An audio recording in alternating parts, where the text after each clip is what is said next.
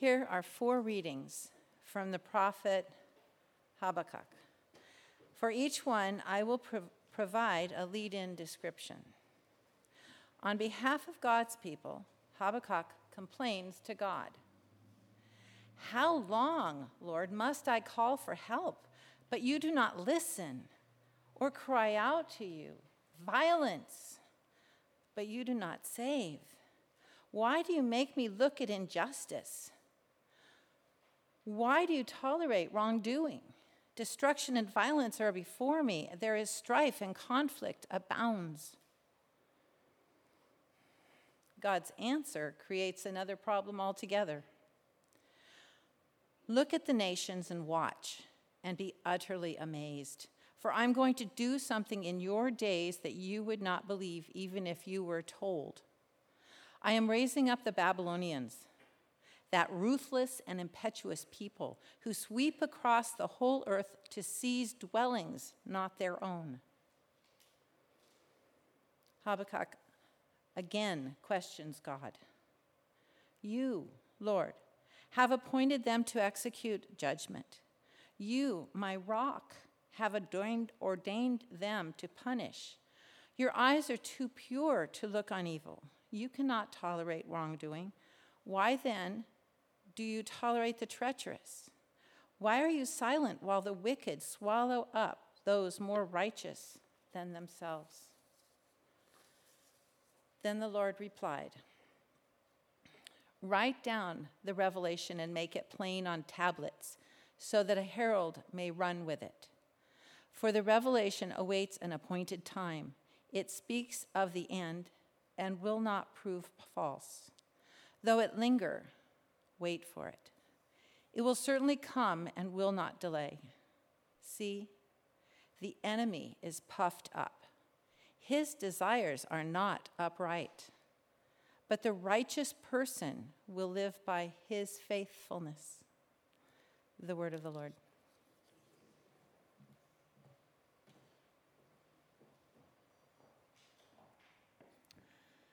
In Robert Browning's verse drama titled Pippa Passes, we hear these lines of innocent bucolic bliss.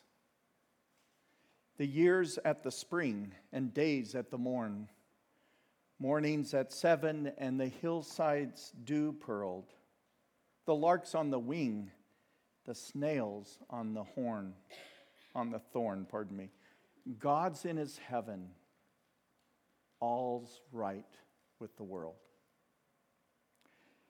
We may have felt such euphoria in isolated moments of wonder and enjoyment, but life takes a turn and we find ourselves between a rock and a hard place. Daily news is a barrage of sadness and suffering, and this week was no different.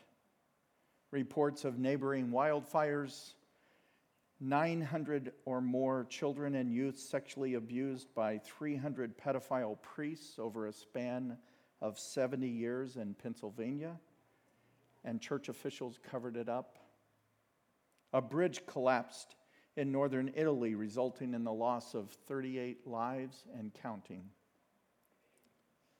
And a father who claimed his 2 elementary-age daughters and wife had been abducted has now been arrested and charged with their murders.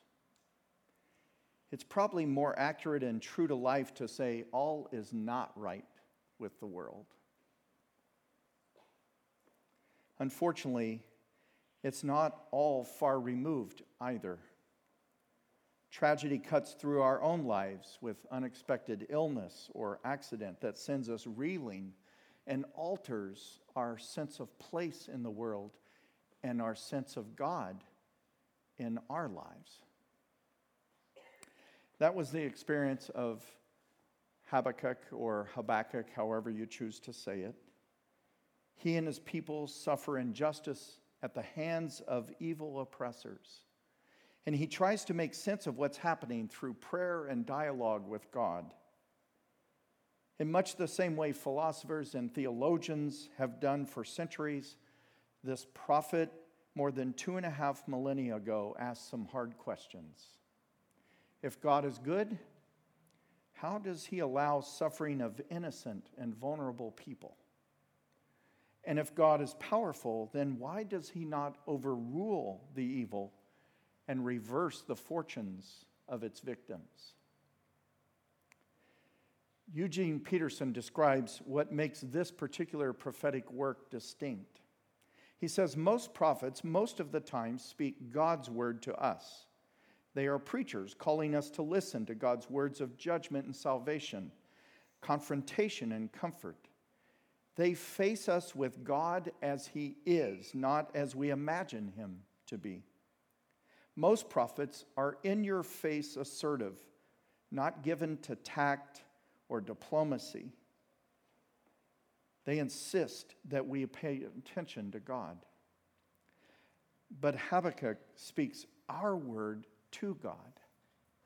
He gives voice to our bewilderment, articulates our puzzled attempts to make sense of things, and faces God with his and our disappointment of God. He insists that God pay attention to us, and with a prophet's characteristic, no-nonsense bluntness. There's only one word in all 3 chapters of this book that even gives us a hint of what might be going on, when it happened, and what was happening at the time. What's its historical context in order to best understand its message? And that word is the Babylonians. In the Hebrew text, it's written as Chaldeans. And that in itself has led some to think it might have been a different Hebrew word and therefore refer a different time. It may not be the Babylonian Empire and the time perhaps of Jehoiakim or Manasseh in Judah's succession of kings. They were known for being morally bankrupt, and therefore the nation was suffering because of their particular leadership. And because the Chaldeans could be translated and interpreted differently, there's about 5 different views of when this happened. It could have been that time frame. It could also have been the time of the Greeks after Alexander the Great had gone east and died, and then generals returned and controlled the territories surrounding Israel and Judah. It could also refer to the time of the Romans, so scholars place it in all kinds of places, not just the 7th century. One question you have to ask is, Habakkuk's opening complaint of evils a result of oppressors within his own nation, therefore the rulers of Judah at the time, or is it from outside the nation? Are his cries for help related to internal or external troubles? Well, regardless of the source of trouble or the historical context, Habakkuk's questions are universal, similar to the ones we ask of God as well. When in trouble, we say, "Why, God? Why? How long must I endure this injustice? What purpose does my suffering serve?" We want answers when that happens to us. There's a great deal wrong with our world today, but what makes it even worse is the thought that God doesn't seem to be doing anything about it. And as people of faith, how do we explain God's silence and inactivity? When God does answer Habakkuk, it's not comforting. He's even more troubled by the answer. God says he will use the notorious military might of the Babylonians to execute judgment on God's people. This offends Habakkuk. How could God possibly use a godless nation to punish a godly one? Nothing about this makes sense, and he's bold to say so. He registers yet another complaint. Why does a God of right allow the rule of wrong? And how long will the wicked thrive and prevail over the righteous? Well, here we go. We're in the Minor Prophets, and you want to have a little more optimistic view. In fact, someone after my sermon came up to me and said, you know, there's a book out that says the world's not as bad as we think. I said, yes, there is. But what Habakkuk is teaching us is, what does it mean to have faith in the face of grave difficulty? And that's what we're looking at. That's the text. And at some point in our lives, that's going to happen to us. And I want to remind us of three things that I draw from this text. The first is that it's wrong of us to expect that once we put faith in God, we somehow become exempt from danger, misfortune, or cruelty. We don't get to carry a card in our wallets that says, oh, I'm exempt, I'm free. I don't need to go through this. Such perplexities of life befall believer and non-believer alike. And God doesn't promise some quid pro quo protection in exchange for our allegiance, nor do we get preferential treatment. You know, there's the time where the young man comes to Jesus to ask a question, and he begins by addressing him, good teacher. And before he can even get his question out, Jesus stops him and says, why do you call me good? And then he says this most beloved thing that we quote all the time, right? There's no one good but God. Do you believe that? That's how the Bible presents who we are. So instead of asking, why do bad things happen to good people? What if we ask, why do good things happen to bad people? Us included. That's what we ought to expect if that's the view of who we are. But that's not how we see it. Remember, Jesus says, God causes the rain to fall on the just and the unjust. And the word rain in biblical terms is always a blessing. It means life, it's life-giving. It's what's most needed in an arid climate, in a desert-like conditions. Rain is such a huge blessing. God's blessing is on all. Living by faith, we must be reminded, is an adventure, and sometimes the adventure is bewildering. Rarely do we know what's coming, and seldom do things turn out the way we want or anticipate. But faith is learning to trust God no matter what. It's living a life that says, this is the one in whom I believe and whom I put my trust. The second observation from this passage and from others like it is that it's okay to question God.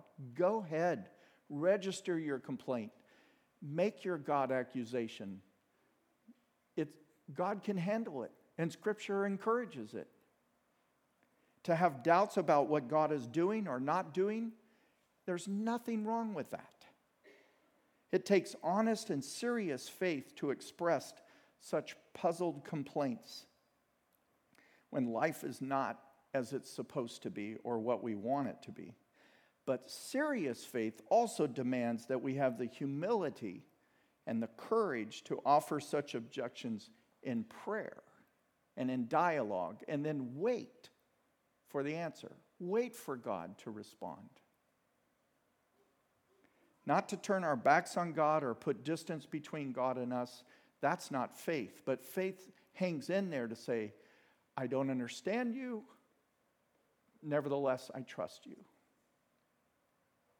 The technical word for this problem Habakkuk and others address is called theodicy. It has to do with the questions of evil. Where did evil come from? Why does it exist? And why has it not been dealt with? And if it has been dealt with, in what way? We find it in the book of Job, And it's a common theme in Psalms, namely Psalm 37, 49, and 73.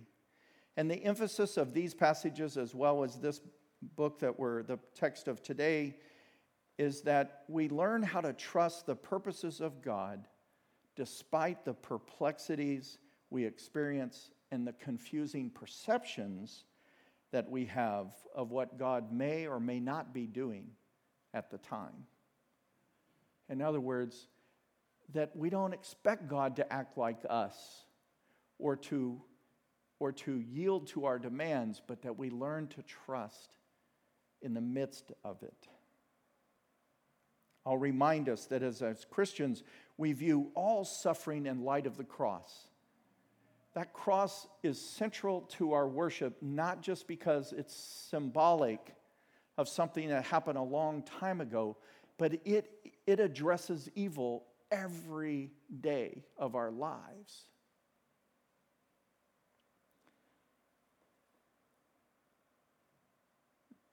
That knowing God in Jesus entered our world in order to put an end to the power of evil and to set things right, even things that we didn't think were wrong, including us.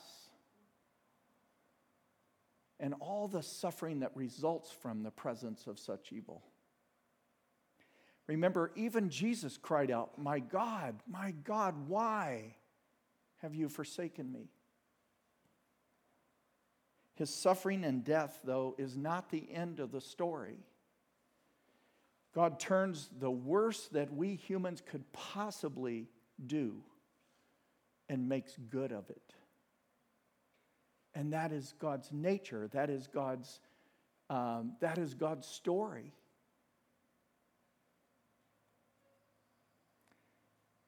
The third and final observation is this, that those who seem to be in control, who have power, and are corrupt and arrogant in their use of it, God says they're puffed up, and they rely on themselves, and therefore are not upright. By comparison, the righteous shall live by faith, or by faithfulness, the text says.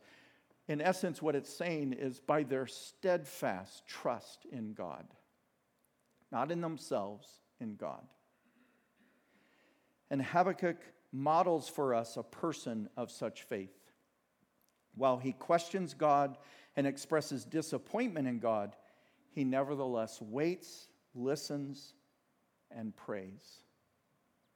Living by faith doesn't mean living with our eyes closed or denying that our troubles even exist. It means that even though we're hemmed in by them, that we're overwhelmed by them, we try to see it from God's perspective and how he uses them not only to shape our lives, but to bless us through such troubles.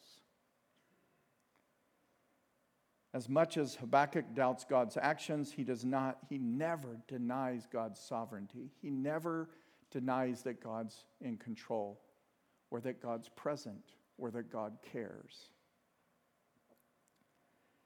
All may not be right with the world, but faith believes the one who can make it right and does make it right.